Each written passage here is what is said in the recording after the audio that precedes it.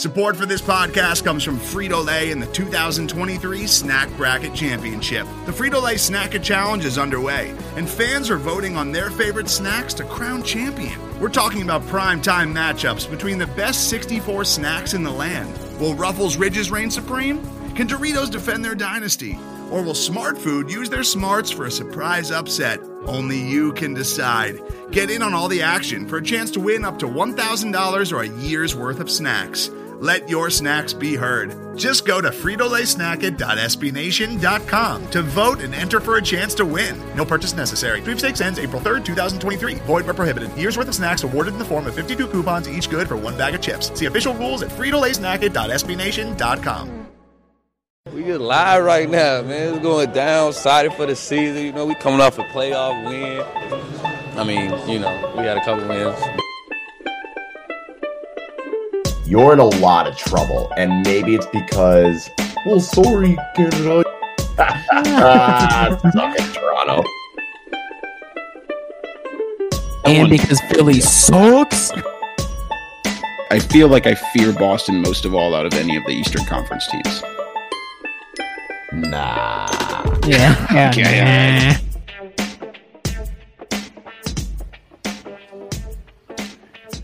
Hello, and welcome to the Brew Hoop Podcast, episode 56, live streaming today on a beautiful Sunday morning. Joined by, as per usual, Riley Feldman and Kyle Carr. I'm Adam Paris, co-managing editor of brewhoop.com. Guys, we took a week off. Thought that maybe we'd be able to drum up a little more news in the interim. We did not, based on my early returns. So it's going to be maybe a little bit of a basketball light show, but we've prepared an incredible amount of tangentially related content that Riley and Kyle have really been cooking up all week. So, guys, how are you doing? First of all, I should have asked that right out of the gate. How are you guys doing? I'm doing okay. It's beautiful here in Minneapolis, much as it is apparently over in Philadelphia and hopefully in Madison as well. We've just been kind of hanging out. Yesterday we went down to a couple of the local lakes here in Minneapolis and checked things out, which was cool. The weather was nice, and social distancing is what it's all about. Yeah, things are good over here. Weather also pretty nice. Emma and I got new patio furniture, so we're going to get that put together, and that'll be nice. If we're going to be staying at home for another month, might as well have that on hand. But with the return of spring weather means the return of allergies. And this is the worst time for my own mental health that for me to have any allergic reactions. And I'm not sure if I've got corona or if it's allergies or if it's a cold. So that's the one negative I will say with the nicer weather is I don't know what my current situation is. That is fair. I am very fortunate to not have allergies, so I don't have to go through that. Yeah, it's I don't have much in the way. I'll have some years where it's bad and some years where it isn't, but it's not great. Hold on. All right, Riley, hold on. Your mic, Is it not working? It sounds like it's being No. Dude, I'm not an Apple fanboy. Hold on.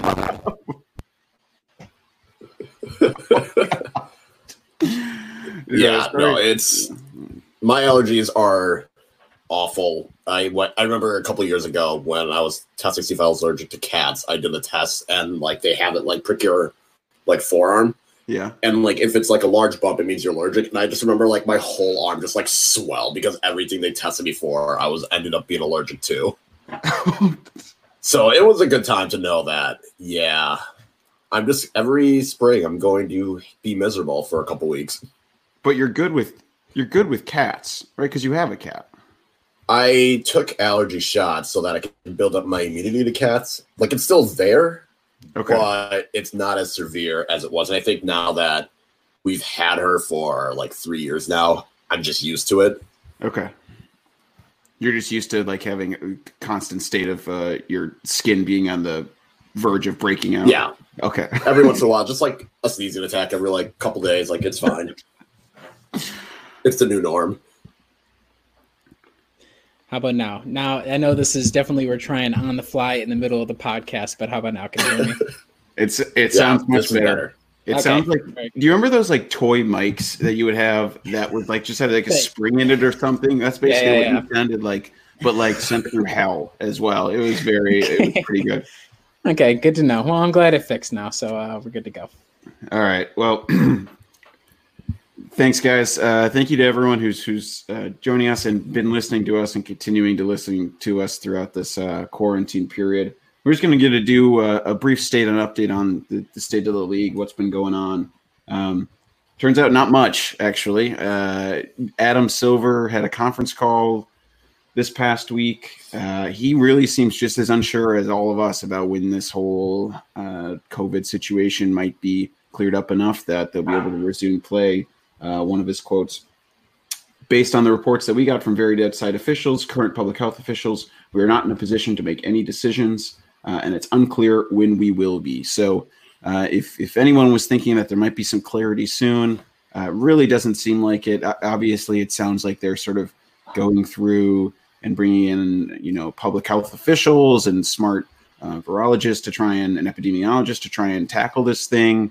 Brian Windhorst talked about a potential 25-day program being tossed out, whereas, sort of 11 days for players to get working out and get up to speed, and then like a 2-week training camp, and then the season would sort of resume from there. But that's just one of the potential plans. They said basically they're asking for plans from anyone and anywhere to try and figure out a way to get this going again. So, really, we're in the same sort of holding pattern that we've been for a couple of weeks now, Riley.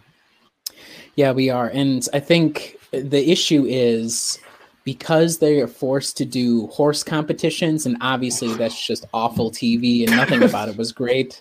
I understand the desperation for some content. I get it. However, if that leads to them having to purchase an island in the middle of the Pacific and flying everyone there and then having them quarantine for a few weeks and like doing container shiploads of equipment and food and other, life essential resources there, we might be thinking a little bit too outside of the box to make things happen. And so I appreciate that they're updating us. However, it's probably more appropriate that we just resign ourselves that it's going to be a while.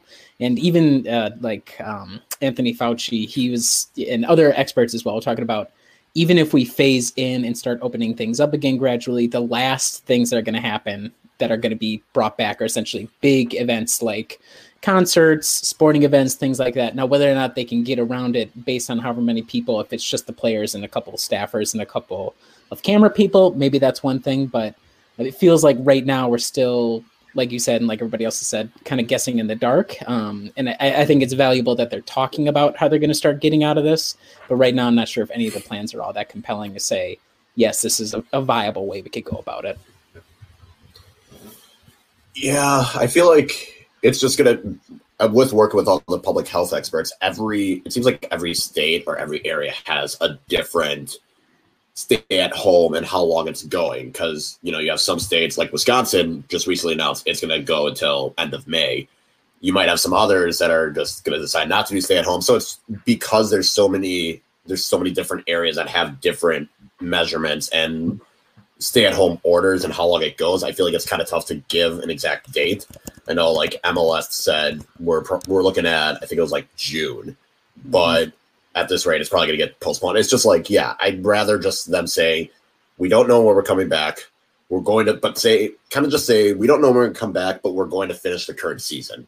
Like, I think if they said that would be better than trying to give any target date in mind, because, if they say end of May and things haven't gotten better, then you're going to have to postpone it again, and everyone's going to get excited for the end of May, and that's just going to be continuously being pushed aside. So I say just come out with the same and say, we want to finish the season. We just don't know when that's going to be. And if that means we have to sacrifice the following season, so be it.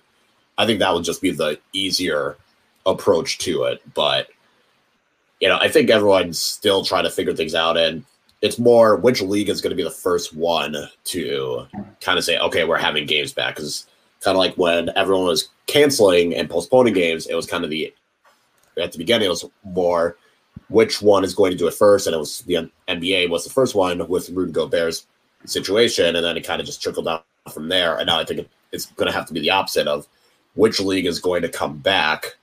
And because of that, which one is it going to, who's going to follow? But it also depends on, television rights and stuff like that. Because, if it's behind a paywall like ESPN Plus, it's a little bit more doable because you still need a camera crew, but it's not as needed compared to, if we get to that point like the NFL where they have to use cable television of like, the CBS's and Fox, then you're going to have to figure that out as well. So I think just depending on what media you're going to use to present it, along with which league is going to be first, I don't know. And I've said it before and I said it again, any league that hasn't started isn't happening in 2020. And any league that's over 50% of the way completed, they'll get back eventually. Yeah, the lack of clarity, whether they want to continue this season or just go to the next season, I think is probably going to be the most. It's been the biggest talking point. It's going to continue to be the biggest talking point. We'll decide how exactly we want to approach that. I do think it would help if they did come out and say, we are going to try and finish the season. And I'm curious how that makes a difference, because realistically, even if they pushed back the start date of next year's season, Kyle makes a good point that every region is going to be different. Like the LA mayor came out and said late 2021 or something, like he doesn't anticipate sporting events or concert events until then. So like realistically, even if you push back the start date of next season to Christmas, a lot of places you probably won't even be able to have fans yet. I doubt many people will want to go to a large-scale sporting event, even at the end of the year, provided there is no sort of large-scale sufficient vaccine in place for this. So, realistically, at this point, Riley, it would just kind of be like, are they just going to come out and say the playoffs are going to happen? And is that more beneficial given the sort of TV ratings and everything involved with that? And then just sort of say, hey, we're not going to get any sort of gate revenue from these playoff games. I don't know. I don't really know how they weigh those sort of two factors of like gate revenue of playoff games versus how much more money those are for in terms of TV rights. Yeah, and I think we've talked about this from the very beginning, where if there's going to be something that gets them back on track, it's going to be the amount of money. They're already forfeiting a ton. And I think even the delayed playoffs that happens in December or whenever it happens would be more valuable to them than even a shortened season where there's a slate of like, thank God games are back, everybody watches it all at the same time. I still think the heightened stakes, even though, and here's the other thing too, right? We're going to go this long, and then are the owners of teams that aren't going to make the playoffs, however they decide to cut it off, are they going to be like, well, what the hell, man? We've been out for however many months. Now we have to wait, another 2-3 months to let the playoffs finish out. And then we're going to, so, it's not even just determining the more than 50% of the league that will probably make the playoffs, depending on if they cut it off. But then it's all the other owners that are like, well, what are we going to do?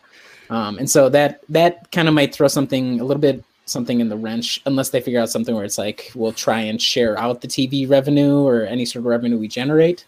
But I think, I was even thinking about it earlier this week where we might realistically, depending on testing and tracing, contact tracing, all those sorts of things as we work it out. I mean, it's moving somewhat slowly here in the US, but in general, maybe we'll be able to slowly open things up. But I think people are still underestimating how much this is going to change things until we get the vaccine, because is anybody going to feel comfortable unless, of course, as we said, they buy like some plot of land in North Dakota and just isolate everybody there, which would be just strange, extreme, but maybe that's how they go about it. But would anybody be comfortable and say, even if you test the dudes constantly, like having these guys play that physical sports, they're all kind of stuck on the bench with each other, are they all going to be like spread out?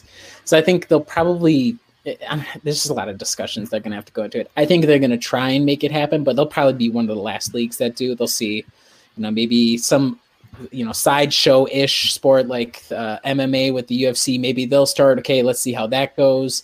Maybe something like soccer, baseball. Maybe I think they'll probably take their cues. So like Kyle was saying, first one's out, probably last one's back in is the process I would expect. I still think they're going to do playoffs, but how they figure out how to split up the revenue to lessen the burden on others, that's going to be the big question. It's difficult. I don't know. Any other thoughts you guys have? I feel like we'll have this sort of conversation every week, and we still are lacking any sort of like progression at this point. At this rate, no one knows anything, and we just have to approach it that way. No one knows what's going to happen unless you have a time machine. Yeah.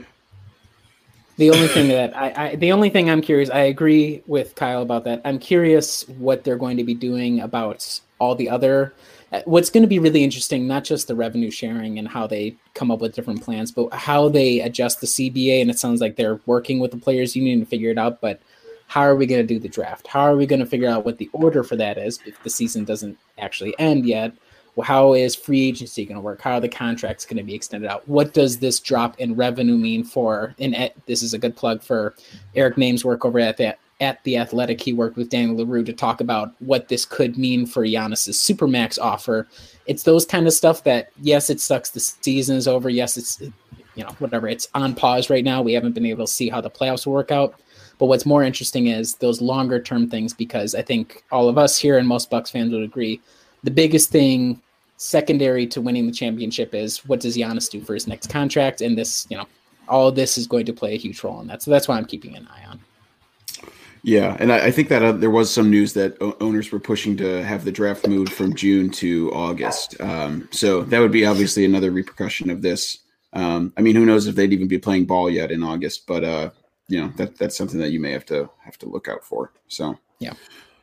Well, one thing that is certain is Dante DiVincenzo continues to provide really quality content. This is going to be a very brief rendition of Dante's Inferno. I watched him a few minutes of his interview with Zora Stevenson because, God love him. God love the Bucks. They're putting out a lot of content to try and keep us all satiated. But I just wanted to point out one highlight from it.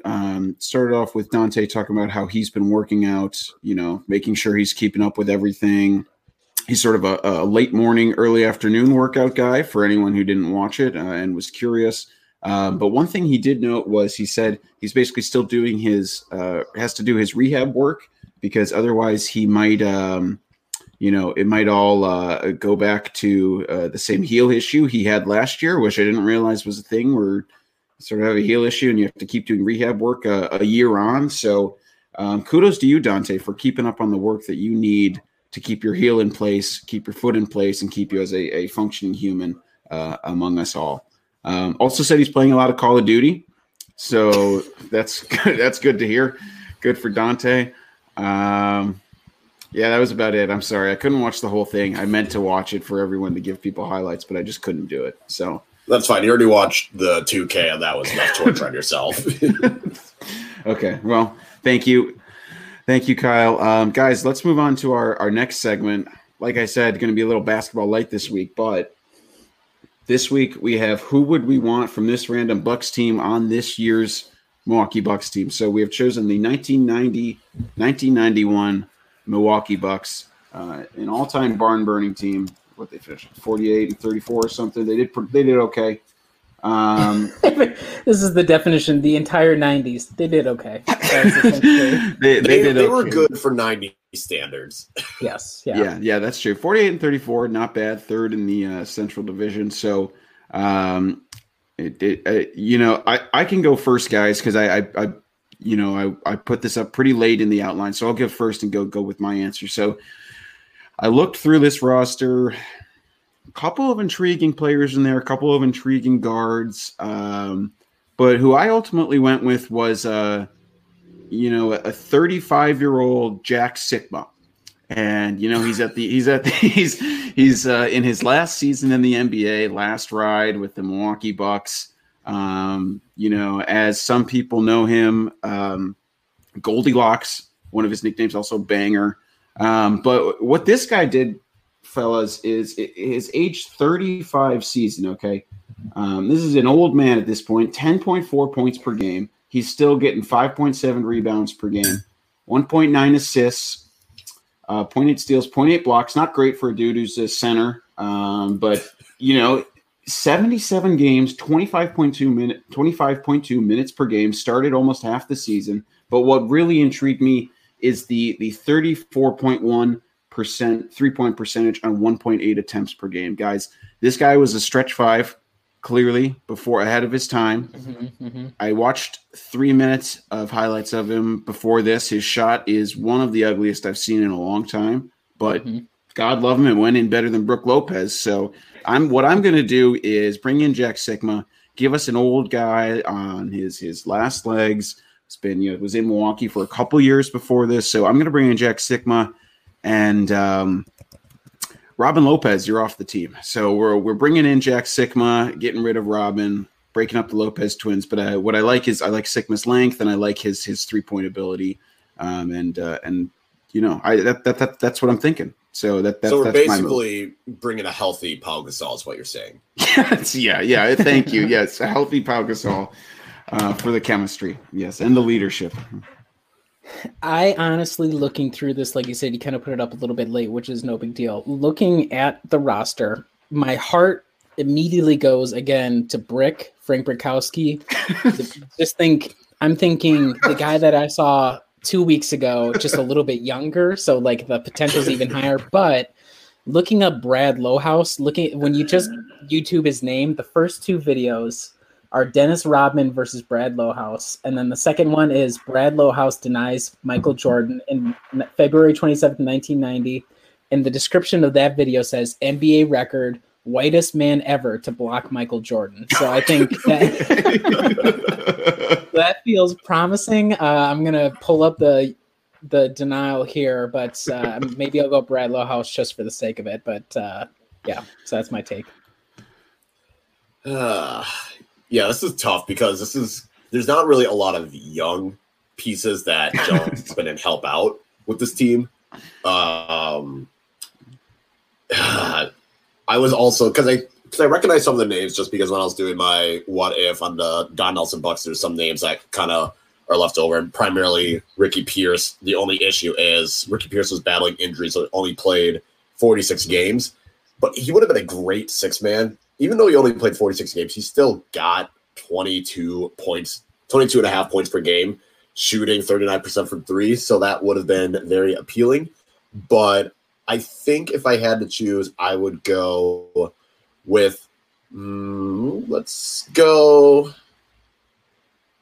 by the slimmest of the margins, Jay Humphries, who led the team in assists, 6.7 assists, 15.2 points per game. He's 28, so still relatively young enough, played 34 minutes. He was still able to get 50% from the field, 37% from 3. Free throws was almost 80, so he's reliable with shooting the ball and getting to the basket. I think he would just be a good playmaker to have on the team, someone that can handle the responsibility. Again, it's been in the league long enough. So I would go with Jay Humphries, and I would most likely take Pat Connaughton out of the lineup just because we probably don't need another guard on the roster. And while Pat Connaughton's shooting would be very helpful, I would think Humphries would be able to just give George Hill and Eric Bledsoe a breather, and then that way we don't have to rely on Dante. As great as he is, we can take the playmaking responsibility out of Dante's hands. I love it. Guys, we've made the team superior. I have an update on these Brad Lowhouse videos. So 2 things. On the Dennis Rodman versus Brad Lowhouse clip, it just has a giant graphic that says those exact words over the fight, so you can't even see the fight. The block was not impressive. I'm not going to lie. Now, could you teach Brad to do the Brook Lopez, just keep the arms up, drop scheme? There's potential, but the block was not great. And then the only other videos I'm really seeing are a Karl Malone, quote, in your face, Brad Lowhouse. So I'm guessing he dunked on him. And then this other video says Milwaukee Bucks, Brad Lowhouse jams. So it's from the 1993 season, all of his dunks. It's 10 seconds long, and it's 2 dunks. They play them at normal speed, and then they play each dunk slowed down. That's all it is. So it feels like there's still like potential because even Brook Lopez doesn't dunk that much. So maybe he would also be my Robin replacement, kind of along you there, Adam. But I guess I feel a little more shaky about my pick at this point, having seen the highlights and lack thereof. Yeah, well, I'll admit that the Sigma highlights were also from earlier in his career, and one of them was just him getting a rebound. It's fine. Hey, you know what? Basketball was a different sport at that time. The feats that you were expecting these guys, it was different. It was a whole different game. Which we will understand when we watch The Last Dance. We'll get a good glimpse of 90s basketball. Today's episode is brought to you by Cars.com. With over 2 million vehicles and 50,000 more added every day, Cars.com will match you with the perfect car for you, your budget, your life, your style. And if you're ready to say goodbye to your current car, Cars.com will get you an instant offer to cash it in. Just start by entering your license plate and get matched with a local dealer who will write you the check. So whether you're looking to buy or sell, just go to Cars.com. It's magical. Hey, speaking of The Last Dance, it's time for rapid fire questions, guys. And one of them, the first one, has to do with that. So my question to you is, which current Bucks player would you like a 10-hour documentary on, a la The Last Dance? So my initial take, obviously, is Dante. If Dante's not going to be the guy, I'm trying to. So like, I can't even remember who the hell's on the team anymore. Let me pull up the roster so I can get a vibe for. I mean, so obviously the easy pick is Giannis, right? So let's do a non-Giannis category because we already know about it. He's going to have a Disney movie. The whole thing's already coming up. So if it was going to be him, probably a guy with a bit of a longer career. I don't know. Kyle, do you have any initial somebody that really jumps off the page for you? This is where I really wish John Henson was still on the Bucks because that would be a fun time.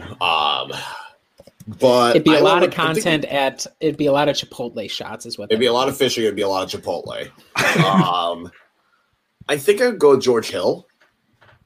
I think with his career that he's had and the variety of teams that he's played for, and he's pretty much been around playoff contending teams or teams that had superstar players most of his career. So I think it would be interesting to see his approach to it. And knowing that he was part of the trade that got San Antonio Kawhi Leonard would be a nice little wrinkle in that as well. So I think George Hill's career would be pretty interesting. And based off of some of the stories that we've gotten from the Journal Sentinel, his off-the-court life seems pretty – it also seems interesting between his hunting and all the other stuff that he does. So I'd go George Hill is the first name that comes to my head. I don't know why I blanked on this. It has to be Ersan. He's lived and died 6 separate lives in the NBA. He was drafted, played, went overseas again, came back. We have no idea where he's actually from, what his actual name is. Allegedly. Obviously, he's Ersan. Allegedly. But think of, you get this glimpse on all those really cruddy 2000s Bucks teams, early 2010s. A little bit of the drama back. You get his backstory, which I'm sure is really interesting given everything that's in the air about it. He doesn't strike me as necessarily maybe the most fascinating personality per se, but just using him as the avatar to get a glimpse of the rest of the team and then just kind of get an idea of his career just because he's done the same thing for so long. So I would say Ersan if we were doing the non-Giannis category. I would watch the Ersan one. I would watch it just to figure out who taught him the weird step back shot that he did. Where did he learn that? How did he learn that? Did he go Batman style, into the mountains for months to teach himself that? It was crazy. Guys, I love who that. taught him all the charges and perfected that art? That would be my follow-up question. Next one. Let me set the scene. Okay, you just cooked some hot dogs. Do you put ketchup or mustard on them? Ketchup. Both. Wow. Okay. But if you had to choose one or the other, if I had to choose for a hot dog, probably ketchup. If it was brats, I'd do mustard. Now, are you guys condiment people? Other condiments are you? I mean, little accoutrements. Do you put little onions on? Are you guys sauerkraut people? Or are you just squirt that ketchup on and then you're good?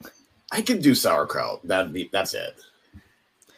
I do a little bit of everything. So I don't like a traditional Chicago style necessarily, but I appreciate the theory where you're just tossing a whole bunch of crud on it. So a little bit of relish, onions. I'm okay with a pickle, ketchup, mustard. The sesame seed bun. I like tossing a bunch of things. I got no problem with covered. Now, do I have particular favorites? Not necessarily, but if you put a whole bunch in front of me, a whole bunch is going on. Okay. Okay. All right. Next one. Did you have any superlatives in your senior year yearbook? Did you receive any superlatives? No. No. I don't think so for me either. I think no, not really. I wasn't noteworthy in high school, which is okay. That's nothing wrong with being not noteworthy in high school, but I don't remember anything being like this guy is known for this or he will do this, which is okay by me. Okay. Yeah. What would your number be if you were on the Milwaukee Bucks? It's really lame. I think for a lot of people, their favorite number is obviously the day they were born. So my number would be 13, which is lucky and unlucky. I think it counteracts it because I was born on a 13th day. I counteract the general unluckiness of 13, so I would go with 13. Well, I was going to say, I think so. My number in high school was 32, but that is currently retired in Milwaukee. So I think I'd go. Oh wait, so it's 14. I'd probably go 32 because that was the number I had in high school for basketball. I like it. I think I do like some number that maybe as few people as ever would wear it, so I could be as like one of the best Bucks ever to wear this when they do the jersey thing. I think I'd be like 53 or something. Like no one would ever. Hopefully, no one would ever wear that. So I'd probably be that. All right, last one. So during the quarantine, is there any like things you've been able to get to do or like something you've always wanted to do or like anything like sort of like bright spots that you've been able to make out of this more time at home? I've been able to more closely look at the all-star rosters from this past year to do a theoretical draft to figure out. Just kidding. No, one thing that I have started doing a little bit is I've been doing some sketching, which sounds somewhat lame, but I think we're all trying to figure out what best to do in these times. So I got a like kit from our local Michaels, which is just like a spiral bound sketching paper and like 10 pencils of differing like lead strength or what's the word? Firmness, I think is the correct term. So I've been kind of doing that a little bit. I suck, obviously, but I've been doing that a little bit. So I just tried to find what's some like artistic, crafty thing I could do that sounds somewhat interesting, and that's what I've fallen on. Yeah, I would say the nice thing about the quarantine is the amount of time I've gotten to spend with my kid, especially with missing kind of the first 3 months just with work and everything, and now being home all the time, kind of just seeing how much larger he's growing and how much more awake he is. So I would say that's been nice, but baking would probably be my thing. I kind of got into it last fall and then took a break just because of my son being born. So I didn't really have time and energy to do it, but I've gotten back into it now. So I did some oatmeal and oatmeal raisin cookies last week, which turned out pretty well. Did a banana bread as well. So I think it's going to be, I want to get to the point where I'll do a bread, but I need to get more confidence and getting more comfortable before I get to it. So baking would probably be my thing. I love it, guys. Brings a tear to my eye. That's so happy. Have you picked up anything, Adam? I finally started reading again. I've just been like, I've been that butthole who like every year is like New Year's resolution. I'm going to start reading again. 75 books this year, baby. Book it. And I would kind of read it and I'd be like, wow, well, I also have my phone, there's also TV. So I finally have been able to start reading again and like actually sit down and find reading to be enjoyable. So that has been fun for me. Anything in particular that you don't have to go too deep into it, but is there something you're currently reading or did read that you found compelling? Do you guys know the Dune science fiction series? Yes. Have you heard about this? Yeah. So I read it when I was younger, and it was one of the most incomprehensible books I ever read as a middle schooler. So I'm reading it as an adult and finding it actually to be quite enjoyable, quite intellectually stimulating. And I really wanted to revisit it before the movie that's supposed to come out later this year. So I'm excited for that. You're going to have time because I'm guessing that movie's going to get delayed. So no rush on that. Yeah, I know. Makes me really sad, but that's okay. So, hey, Anna, sorry, I just saw his comment. So what's up, NS? Oh, yeah. Yeah, man, we got tons of watchers in right now, tons of viewers in. It's a huge streaming week. StreamYard did say they might have to shut us down. Okay. Hey, speaking of movies, Kyle, you said you have several film reviews ready for us, I think. Yeah, so with the break from last week, it gave me more time, obviously, to watch movies, but I was sitting and watching 2 rom-coms with Emma. The first one we watched was The Imagination of Lying, which I have no clue if you guys know about that one. I think it was like mid to late 2000s, I want to say. It had Ricky Gervais, Jennifer Garner, I think, was in it.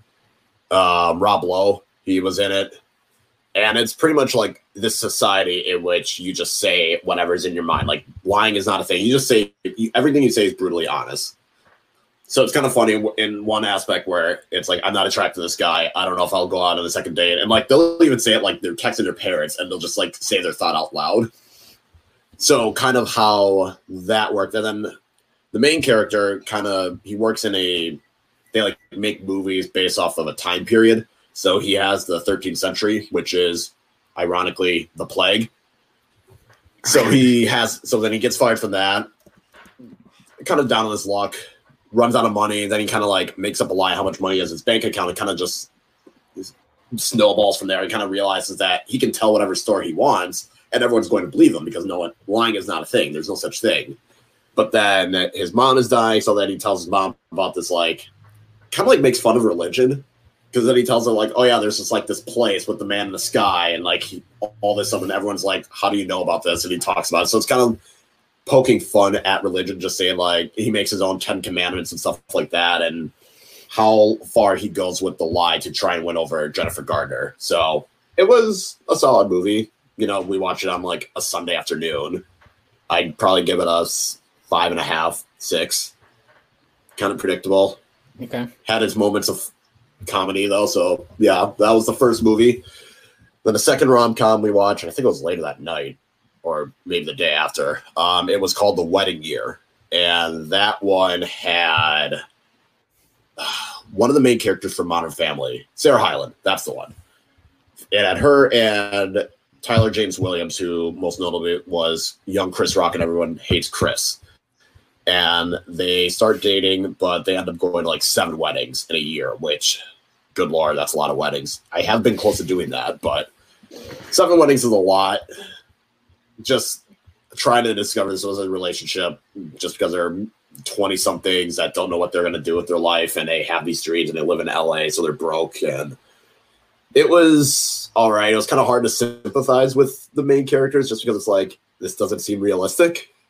Like, as crappy as your personality is, I don't think there's it's very hard to see an actual human function that way. So it was solid. That one I'd give a 5. Easy, good background music, but wouldn't watch again. And then last week, this is the big one. It was Parasite. Finally got around to watching it. If you haven't seen it, it's on Hulu. It is... I didn't know what to expect from it just because I kind of knew like the general gist of like it being about class warfare, more or less. But the extent that the class warfare kind of goes into and like how the poor family in their situation, how they get into living in the rich people's lives and getting involved in rich people's lives. And just like, especially in Korea, just how that dynamic works. And I mean, it's not just Korea, it's everywhere in the world, but it was very noticeable, just like how someone can smell. It's like an indication of if they're poor or not, like how they smell, how they act. I mean, the rich family got duped really easily, which was kind of funny, just because it was like the whole scheme. It shouldn't work, and like a smarter human would have caught onto it right away. But it just started like that, and then as things got more and more dark and twisted, and it was a really good movie. In which, like, it gets to the end, and I'm going to try not to spoil it just because if you have a chance and if you have a Hulu subscription, I'd recommend watching it. Just like how the main plot turns halfway through the movie, and then you think, okay, this plot's going to get resolved, and then it'll be fine. It's like, nope, it just continues going. There's a couple more plot twists at the end. So it was a very intriguing movie. I can see why it's gotten the high reviews that it did. I really enjoyed it. Reading all the subtitles didn't bother me. I mean, it was like very quick and easy to read, and you kind of understand what's going on anyway. So I would give that a 9 out of 10. It was a really good movie. If you are a rich person, I would not love that movie just because I'm sure Yeah, it definitely doesn't paint the rich in a good light, which I think is well deserved and fair. But yeah, just the dynamics of it all was interesting. Would you say, and I don't watch movies at all, so I can't say one way or the other. Was the Oscars, is that what it won? Did it win Best Picture at the Oscars? Yeah. So I don't know if you saw any of the other ones, but would you say it compared to any of the other films, was it a Oscar deserving film? I mean, 9 out of 10 is pretty high. Okay, yeah. Yeah, well, and it's like just based on some of the other movies that have won Best Film at the Oscars, Parasite is definitely up there. Yeah. So I would say it was a deserved winner. If it was in English, I don't think anyone would have. Like, I think people's main complaint was that it was in Korean and you had to read the subtitles. Which, how dare they? How dare they? Whatever. I mean, there was a whole movie. I think it was like The Artist or something that like was in black and white, and I don't even think had any words. So, yeah, it was a good movie. I enjoyed it. It's long. I will say that. So, if you have about 3 hours to spare, definitely recommended. Parasite's good. I like Parasite as well. It was good. It's a fine film. Yeah. That's why I won't get on the back of the box. But Kyle will, as I just said. Fine film. Kyle, 9 out of 10. If you're rich. If you're rich, you probably get a lot more. Hey, 1314 Bucks has a question. What is everyone's favorite band? So I'm going to modify it slightly because I feel like no one can ever just say one. So like if you just have a couple bands, I think it'll give like an idea of your musical taste, which might be kind of fun. Kyle? I'm trying to think. I can go first then. So are we talking like bands or just like musicians in general? Musicians in general, yeah. Okay. Yeah, just musical artist. I would say my favorite band is a 90s grunge band called Soundgarden. I don't know if you've probably heard maybe a song or two of theirs, which their more popular ones aren't necessarily my favorite ones, but Chris Cornell was an amazing singer. I kind of discovered him through his second project, Audio Slave, which are also really good. I kind of found them in my like angsty teen years, so it was perfect, a match made in heaven, but they're super awesome, just straightforward, not really all that straightforward. They blended a little bit of metal, a little bit of hard rock, all into like what became alternative rock eventually, but I think probably the best iteration of it. So every single song of theirs, I know damn near every word to all of them, whether it be the EPs, the old like B-sides, whatever it is. I just love everything they do from top to bottom. So they're my favorite band by far. I would say my favorite musician is Childish Gambino. That's easy, aka Donald Glover. Just the music that he had, and it's kind of similar to Riley, where it's like, especially in the angsty teen years, for me, it was more like late high school, early college, when I didn't really know who I was as a person and like couldn't really relate to a lot of people, but Donald Glover seemed like one of the few people that I could, and like his music kind of spoke to that, especially like his early rap albums. And as he's progressed as a musician, where he's shifting from rap to more like an R&B to more like funk. So just like seeing his progression as a musician has been one of the coolest things that I've been able to see. So he's probably my favorite. Other groups I like, I mean, I'm not gonna lie, I'm a big Adele fan. I'm not a shit. She can sing. Holy hell. Like, it's great. I was a big fan of the Beatles. Growing up, the babysitter that my parents had for me, she was a big Beatles fan, so she would just constantly play Beatles music. So I kind of just grew to like them a lot. Otherwise, Bob Marley, Kendrick Lamar. I don't really have a 90s, I don't have a rock band though. That's kind of the weird part. Like, I don't mind rock music. I'll listen to it. It's just I don't have a favorite. It's not that good of a genre much these days, in my opinion. So it's okay with going with older stuff for the most part, and even the Beatles. And also, because the internet, that's an awesome album. That's my favorite album of his. Is his first album Camp? Is that the name of the first album? Or I can't remember. His first album with the record label was Camp. Yeah, so I listened to that one. I think that's has some of pretty his good best too. songs, but yeah, but because the internet from top to bottom, everything on that is really good. So I would second, if you're looking for a Childish Gambino, it's a little like artsy in its own way, and there's a lot of like backstory to it that you can find elsewhere on the internet, but it's just from top to bottom, straightforward. Like, it's a really good album. So, Adam, you? Yeah, I like so Churches is like one of my favorite bands. Churches spelled with a V. They're like a synth pop group out of Scotland. They're pretty freaking awesome.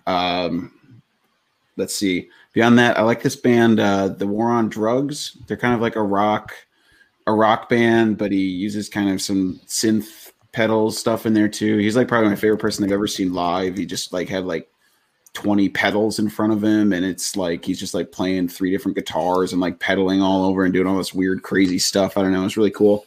So I like him in terms of rock. And then I like Phoebe Bridgers, who's this kind of folk indie rock artist. Everything she sings is like some of the most sad stuff I've ever heard. So if you're looking for some upbeat, definitely don't listen to her, but she's really, really good. And then in terms of pop, I really like Carly Rae Jepsen. Unironically, I got her dedicated. Here it is. A dedicated tour shirt on right now. Yes. She's fantastic. I'm not a huge fan of her first album, Kiss. It's fine, but Emotion really is one of the seminal pop albums I think of the last decade. It's fantastic. You can listen from top to bottom. One of the best car albums you can listen to at all. So I love Carly Rae Jepsen. If anyone is willing to dabble in it and avoid the being made fun of every time you say you like Carly Rae Jepsen and having people say, "Oh, Call Me Maybe, is she still a thing?" She's a fun artist to like. So my follow-up question to both of you guys, and this is something that I struggle with. How do you go about finding new music? Do you end up using like a Spotify and letting it suggest it for you? Do you generally use like friends' suggestions? Because I've struggled at like my finding Soundgarden and other bands. It was like a total accident. Like I heard one song and I was like, and I think this is a way for a lot of people, but then you're like, oh, I'll listen to a couple of their other songs and those are good too. And then you kind of go off. But is there a preferred route that you go about finding new music? Mine's kind of changed because before it would be like, especially with Scrubs, Scrubs would have like a song. And that's actually how I heard about Audioslave, because they had a song on an episode of Scrubs that was really good. And I was like, oh, this is cool. And then you listen to that. So like different like TV shows or movies, and then also like video games like NBA 2K and FIFA and Madden always seem to have like a variety of music. So when I was really into those, that's kind of how I found new music. Lately, though, it's just been, I would say, friend, like stuff that other people play, or I'll just kind of stumble upon it, because like there'll definitely be some like alternative music that Emma listens to that I'll hear and I'm like, oh, that's pretty cool. And there'll be some like rap or grime over in Britain that I'll listen to that Emma will pick up on. So I think it's just more like what other people are listening to now compared to before it was like TV and video games. Yeah, I'll dabble with like the Discover Weekly playlist on Spotify. I find it ends up just pulling up a lot of songs that I already know and have listened to, which is cool. I mean, like, yeah, I guess I can discover them again. I use Pitchfork quite a bit. I'm that asshole, but I don't know. They always have new. I don't know. They always are able to find some new artist that I haven't really heard of, which I appreciate. I'll just like if they happen to give an album best new album, I'll check it out sometimes. Most of the time, it's just like some metal crappy thing that I don't want to listen to at all, which is fine. Good for you, Pitchfork. But like, they just gave out a perfect score to someone, I think. They gave it to Fiona Apple's album, which is cool. I like Fiona Apple. I gave the album one listen on Friday. I was hungover, and it was the last thing I wanted to listen to, because her album is like made with dogs. She like made it in her own house, like pounding like a using like rhythmic stuff as like ancient, like pounded on your fist, using like hitting hammers together or something. I was like, this is the last thing I need to listen to right now while my head is pounding. Okay. So how are you hungover on Friday? It was my birthday last Thursday, and that's right. all I have to say. Yeah. That's fair. That's fair. I was thinking about that. I was like, it was a Friday. Like, I've definitely consumed more alcohol in this like pandemic, but Thursdays go hard, man. Even now in the pandemic, you got to go hard on your average Thursday. So that's how I find new music usually. Okay. Cool. Sweet. All right. Hey, we've got a new segment here. Home cooking. Riley rates shawarma. So wait, okay. Did you make shawarma at home? Yes. So how did it turn out? Well, so here's the thing, right? So obviously for anybody who's listened 47 minutes in, apologies that literally 5 seconds of this was basketball content, but we're filling the airwaves right now. So it is what it is at this point. So I've been trying ever since. So my fiance, she worked at the YMCA and she ended up having to work late every night. And so I ended up doing a lot of the cooking, which is all good. And I've gotten a lot better than I used to be. I used to like struggle with even like grilled cheese sandwiches, so I've come a long way. And so I found this recipe for shawarma. I have no idea if it's like legit. It probably isn't. It literally was just like stab the chicken a lot and then put it in a bag with like yogurt, garlic, lemon juice, and then a bunch of spices like cinnamon, cloves, nutmeg, a whole bunch of things, then let that sit overnight. So it's like, what is proper shawarma? I don't know. It probably wasn't actually, but that was the recipe it gave me. I don't have a grill, so I ended up doing it on a pan on the stove and then just using some naan bread and then making like a homemade tzatziki with like dill and yogurt and all that sort of stuff. Turned out really well. And I would want to try actual shawarma either during the pandemic or once this is all over to compare. But I would say based on it, when you open it, it's like, wow, that smells a lot like cinnamon. Like this is just going to be straight up cinnamon chicken on a pita, essentially. It turned out better than that. Thankfully, like it cooked off enough during the actual like cooking on the stove. But if you find a shawarma recipe, don't be intimidated by the spices like I was. I was like, oh, I'm really nervous. If you make the tzatziki or whatever sauce alongside of it properly, that'll cut against it, and then you'll kind of have a nice balance. So I was a fan. It turned out really well. And yes, I did make it homemade, but if it was legit, that's an open question. Wow. Yeah, I love Indian food, but I never went with shawarma just because every time I go, I always just end up getting a tikka masala. Whether it's like lamb or pork or chicken, it's just tikka masala seems to be the main go-to. But shawarma, I definitely want to try at some point. I think one of the challenges and one of the opportunities about the pandemic that we're going through right now is it's an opportunity for a lot of people to potentially either change their diets or try things that they might not have before. So I've gotten really used to trying new recipes all the time.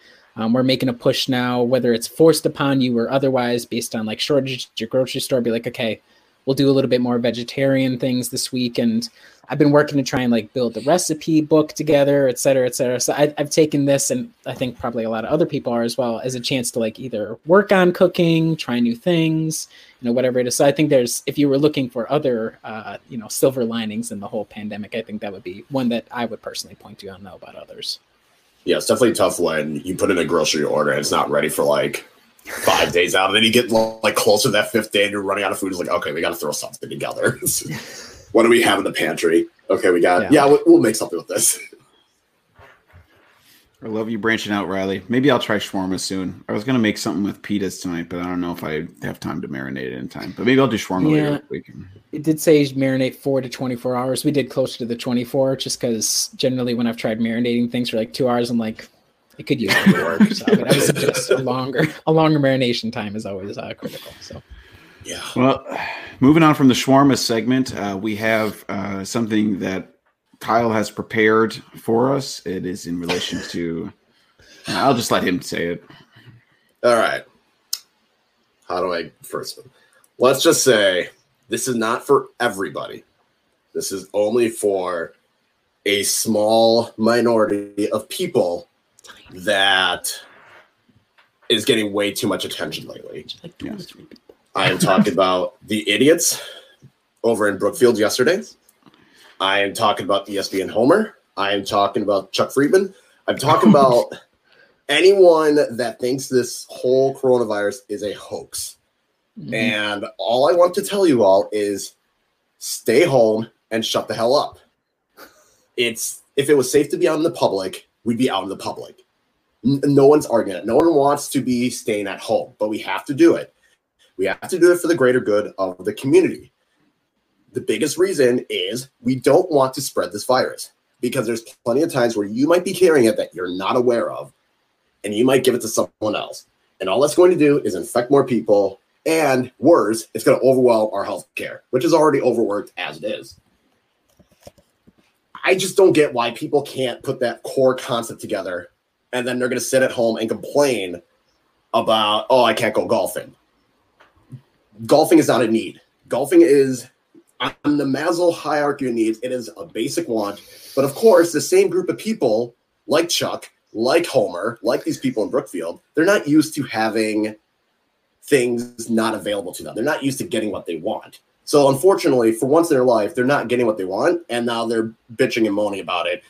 And they just need to realize that within their little privileged bubble, like, there is a whole world where there are people dying, there are people getting sick, there are people putting their lives at risk to try and contain this as much as possible. I would love to be able to go to a bar, watch soccer, and hang out with all my friends. I would love to take my son to see his grandparents and that they can hold him for the first time in 2 months. But we can't. That's just the way it is. I'm going to stay at home so that way we can make this be more of a reality sooner rather than later. And the longer that you keep going outside and the longer that you keep doing these stupid ass protests, the longer the stay-at-home order is going to be. I understand it's not great for the economy. I understand there's definitely a flaw to all of it, but at the same time, going with the mindset of people need to die in order for our economy to bounce back makes absolutely no sense to me.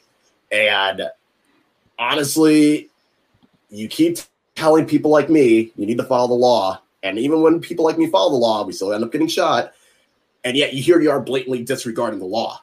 It's just mind-blowing. It's idiotic. And I would love to tell these people in this hypocritical group that if you can't at least do it for the greater good of the community, do it for your own selfish ass self or for someone you care about. Because if that person that you care about or yourself gets sick, you better damn well hope that there is still a bed and ventilator available to you. Because what your actions, what you're constantly bitching and moaning about, not being able to go out and do stuff, all that's going to do is make it so that if you do need that situation, it's not going to be available. And then you're going to blame the hospital. Then you're going to blame the healthcare workers. Then you're going to blame the government. You're going to blame everyone else besides yourself. So, Chuck, Homer, people in Brookfield, people in Austin, Trump idiots, all of you, this pandemic is not great. Stay the hell at home. And for once, realize that it isn't just about you. And that's why we are all staying at home. I'm done. It's pretty strong. That was good. Thank you, Kyle. I appreciated it. I think I've just gotten sick of it. I agree with all the takes, Kyle. I think this was always going to be the difficulty with this whole process of flattening the curve or whatever terminology you want to use is, we haven't seen the worst case scenario. So everyone's like, dude, I told you it was BS, bro. Come on. Like the issue was always going to be if it worked, then everybody's going to point back and be like, see, we overreacted. And like I said earlier, I think part of the issue, it's twofold, right? One, yes, obviously all the fallout economically and everything is not great, but more so we're still in that weird midpoint right now where we're too deep in to give up now because then you might see a surge. We haven't gotten to a point where we're really curbing it, to the point where we can go back out. And then two, nobody either here or anywhere else around the world has come up with a real viable plan to be like, here's how we're going to get out of this. I would suggest to people that probably just wholesale quitting social distancing is not going to be the way we get out of this, but because nobody's really articulating, besides, the more extreme positions of either have to stay in completely and we have no real way out or just open it up all the way. I think that's the conundrum. Now, obviously, people who were obviously yesterday at Brookfield, I think they were trying to get Barnes & Noble to open up again. So I understand where they're coming from there. I want Barnes & Noble to open up as well. However, they really wanted Fleming's to open up as well. I think, maybe that's a little bit too far on the outside of the norm, but I think it is a question that whether it be for us talking about the NBA or other people just on their day-to-day lives, it's a conversation worth having, except there's a logical way to have it and a way to acknowledge the fact that our reality and the way that we're going to be able to move forward, no matter what we do, is going to be really shifted in a meaningful way for a long time until, like we said before, a vaccine or something like that comes out. And unfortunately, those with a platform or those who might be a little more, not small-minded per se, but maybe thinking more so of themselves or what their own personal interests are, just have a platform that they're putting it out there, and it doesn't look good for them. So, no, it doesn't. Yeah. And if you have someone in your the life, worst part is in Wisconsin. Go ahead. Well, I was going to say, with Wisconsin, we just had an election where the largest city in the state only had 5 polling places. Mm-hmm. So there's going to be another spike because there were still thousands of people that were out risking their lives because they felt like they had the right to vote and they needed to vote. And there's only 5 polling places. So you're seeing lines that would go hours long. There's going to be another spike. There's already going to be another spike happening, at least in the Milwaukee area. So it's not even that we're out of the woods yet, because we're not out of the woods. We're probably going to hit another peak relatively soon. And all the people that were out at the elections are going to be at risk. So it's just, I don't know. Like, and then you're going to complain about, okay, we want to golf. Fine. Evers gives the go ahead to golf. Well, now we need to have cards. That was pretty funny. That was a good, yeah. It was like, no, you don't need cards. Just walk. Take your lazy ass and walk. And then it's going to be, well, you got to open the clubhouse and you got to have, the bar cart girl that you can sexually harass and she's only 17 and trying to do a summer job. Like, it's just like, you're just going to create more whatabouts, and you're never going to be satisfied. So it's just like, at this point, just shut the hell up. Can't say it much better myself. All I would say is if you do have someone in your life, like, I mean, these people on these platforms, like, whatever, they have a large platform. They've gotten to where they are because they've stuck their heels in so far that they're going to be 6 feet under soon because they're going to be out with the COVID patients, and that's fine. But what if you have someone in your life who's like, I don't think this is that serious, we don't need to do social distancing, just try and talk with them. Like, try and see if you can change their mind. Like, it's important. Like, give them all these things. Maybe you won't, but like, it's worth a try. It's every single person that you can change and convince that this is something we all really need to stick to will make a difference. That's why we're all doing the kind of things that we're doing and make our own sacrifices. So hopefully you can convince other people to do it. I get mad. I had if I hear any of my friends going out and doing something I think is unnecessary, I tell them, well, screw you. My wife is a nurse. You want to go visit her in the hospital? Like, F off. Okay. Like, this is really serious. So, if you have people in your life, just try and like talk with them about it. I feel like these people are going to do what they're going to do. It's really annoying. It's really frustrating. Probably is a smaller segment of the population than it seems, which is why I try and avoid Twitter now, because it just makes my mind get exploded. So, I don't know. That's what I would say. It's difficult. The whole situation is difficult. It's reasonable to have conversations about what we might do next, what these next couple of months looks like. But while you're doing that, there's a reasonable and societally or socially acceptable or responsible way to go about your day-to-day activities, and while we try to figure things out. So just everyone, take it easy. Stay inside for a little while longer. We know it sucks, obviously. Just sit out on your deck. It's nice. It's starting to get nice outside. If you want to work on your trash-ass golf game, get your clubs and just chip a couple in your backyard. All right. There's our plug for social distancing for the day. A little stronger than usual, but worthwhile. Thank you, Kyle, for preparing that. That was good. All right. It's time for Vulture Talk, Riley. I don't have the thing queued up, so we're just going to do it. That's all right. It's really strange, and I think it's notable the fact that even in the midst of the largest pandemic in over 100 years, we're still got people coming out the woodwork just flocking these buzzards. So I got 2 this week. So it's our good friends, the Warriors. Of course, how thirsty can you get? We're going to push the limits of that. We're going to see where the boundary is. And the Mavs as well. So our 2 stories, they'll be on tomorrow's Monday Morning Media Roundup, or if you're listening to this on Monday, it's on today's Monday Morning Media Roundup. The one for the Mavs was from our sister site, Mavs Moneyball. It was literally just the writer saying, is the Bucks' misfortune the Dallas Mavericks' gain? And the entire article is, we have no idea if he'll come to Dallas, but we have these 2 Euro guys, and Giannis likes European dudes, we think, maybe. So maybe he'll come here. And that was it. That was the article. But they pushed that. So we have that going, right? Then for the Warriors, and I think this is a function of the fact that every media company and their sister sports media company pushed all their resources to Oakland/San Francisco when the Warriors thing was happening. Their misfortune that they have 7,000 employees there, and the team is god awful. So there was a roundtable for the NBC Sports, I'm guessing their local affiliate, and it was 4 media members talking about there's a chance that Giannis could come here, and their evidence was he's named Steph as his favorite current NBA player twice, and also that if the Bucks didn't make the finals, then maybe he would leave. So that was the evidence that they had there. So really, the vulture talk, it exists. It's in a very weakened state right now because there's no evidence really to go off of besides wild speculation. But there it is. That's what we got going on. Remember when the Toronto fans were like really excited to try and be in first place for Vulture Talk? I think the Warriors are starting to run away with the competition, run away from the competition. I think for me, I mean, it's difficult because like obviously if you're a Bucks fan, you have no real basis upon which to ever hope that you would get a meaningful free agent that wasn't OJ Mayo.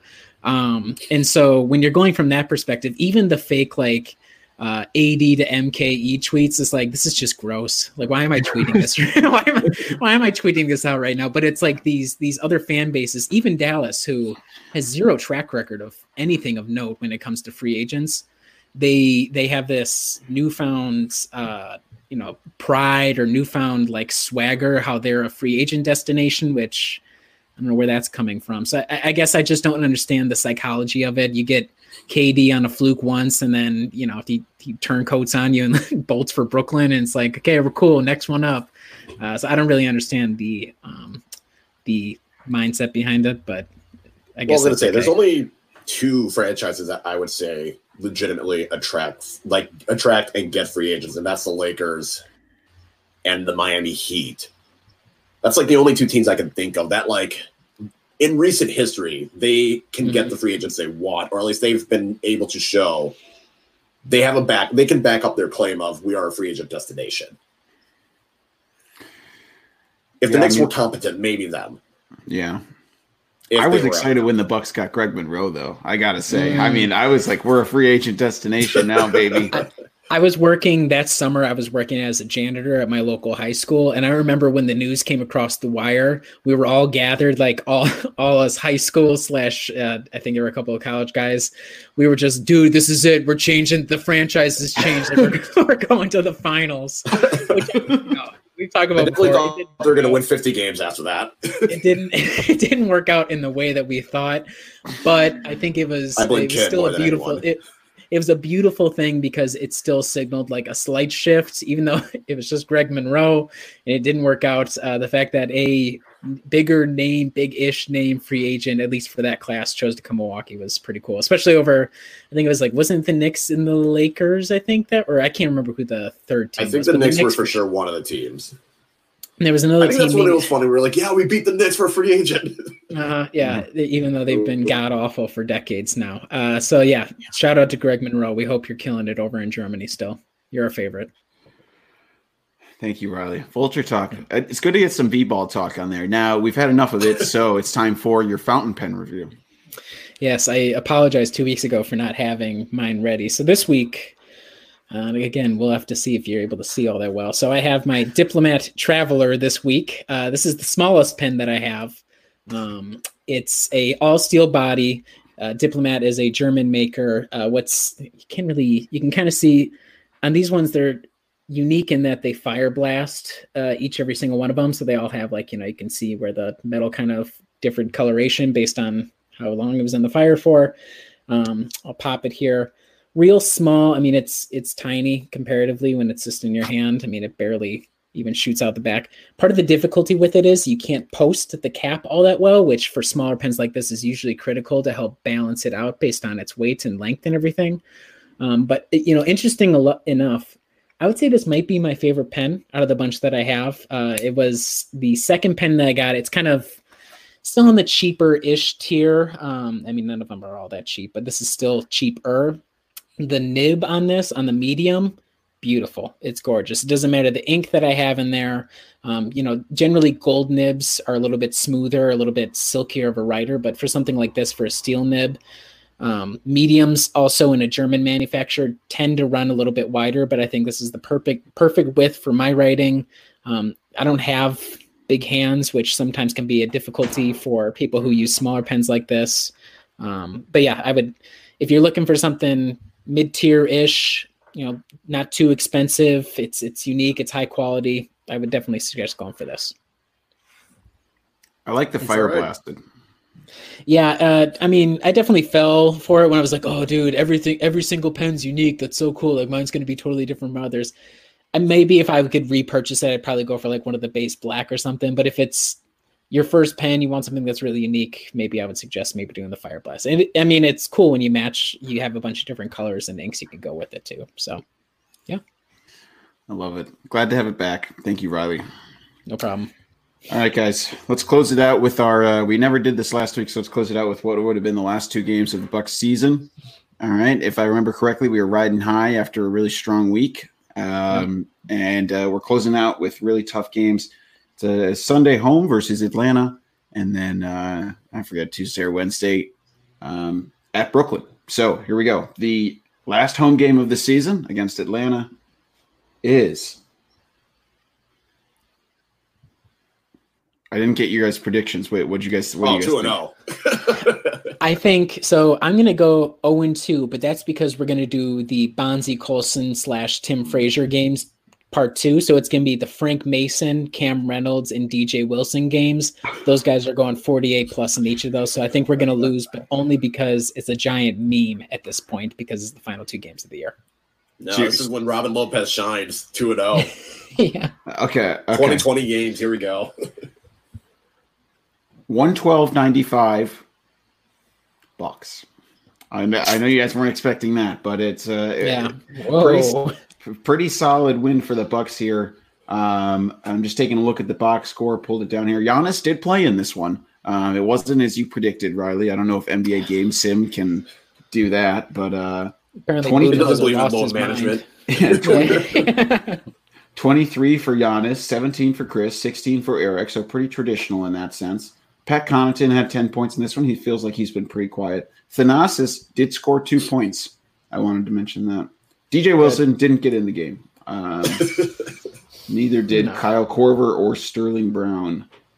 So, yeah, kind of just, a pretty classic like Sunday home win, but sent the crowd out in a good way. So, okay. The last game of the season, guys. Last time we'll ever be able to do this. Here we go. The Nets. Wow. I hope they go off for 70% from 3 because we need this season to end on the right note. 103-82 Bucs win. Okay. Really solid victory. So 20% shooting up from the other team. Yeah. Okay. So the Nets, if we're looking at that overall, 23% from 3, 7 of 30. Very classic performance by them. Got to the free throw line 23 times. The Nets shoot 35% overall, so a tough game, I would say, for them. Not great. Bucs shoot just 25% from 3, 10 of 39. Actually seems realistic. Not a great game for them, but George Hill goes off for 20 points. So a really solid game from him. He leads the team. Giannis, 19. Eric, 14. You wouldn't guess it, but Chris, only 11. Quiet night for him to close out the season. Only takes 8 field goal attempts in a very traditional Chris sense. Robin and Brooke combined for 17. And, that's interesting. Okay, so in this one, they decided that Pat Connaughton and Wesley Matthews didn't score, but DJ, Dante, Thanasis all scored. So they combined for 50 in the final second half.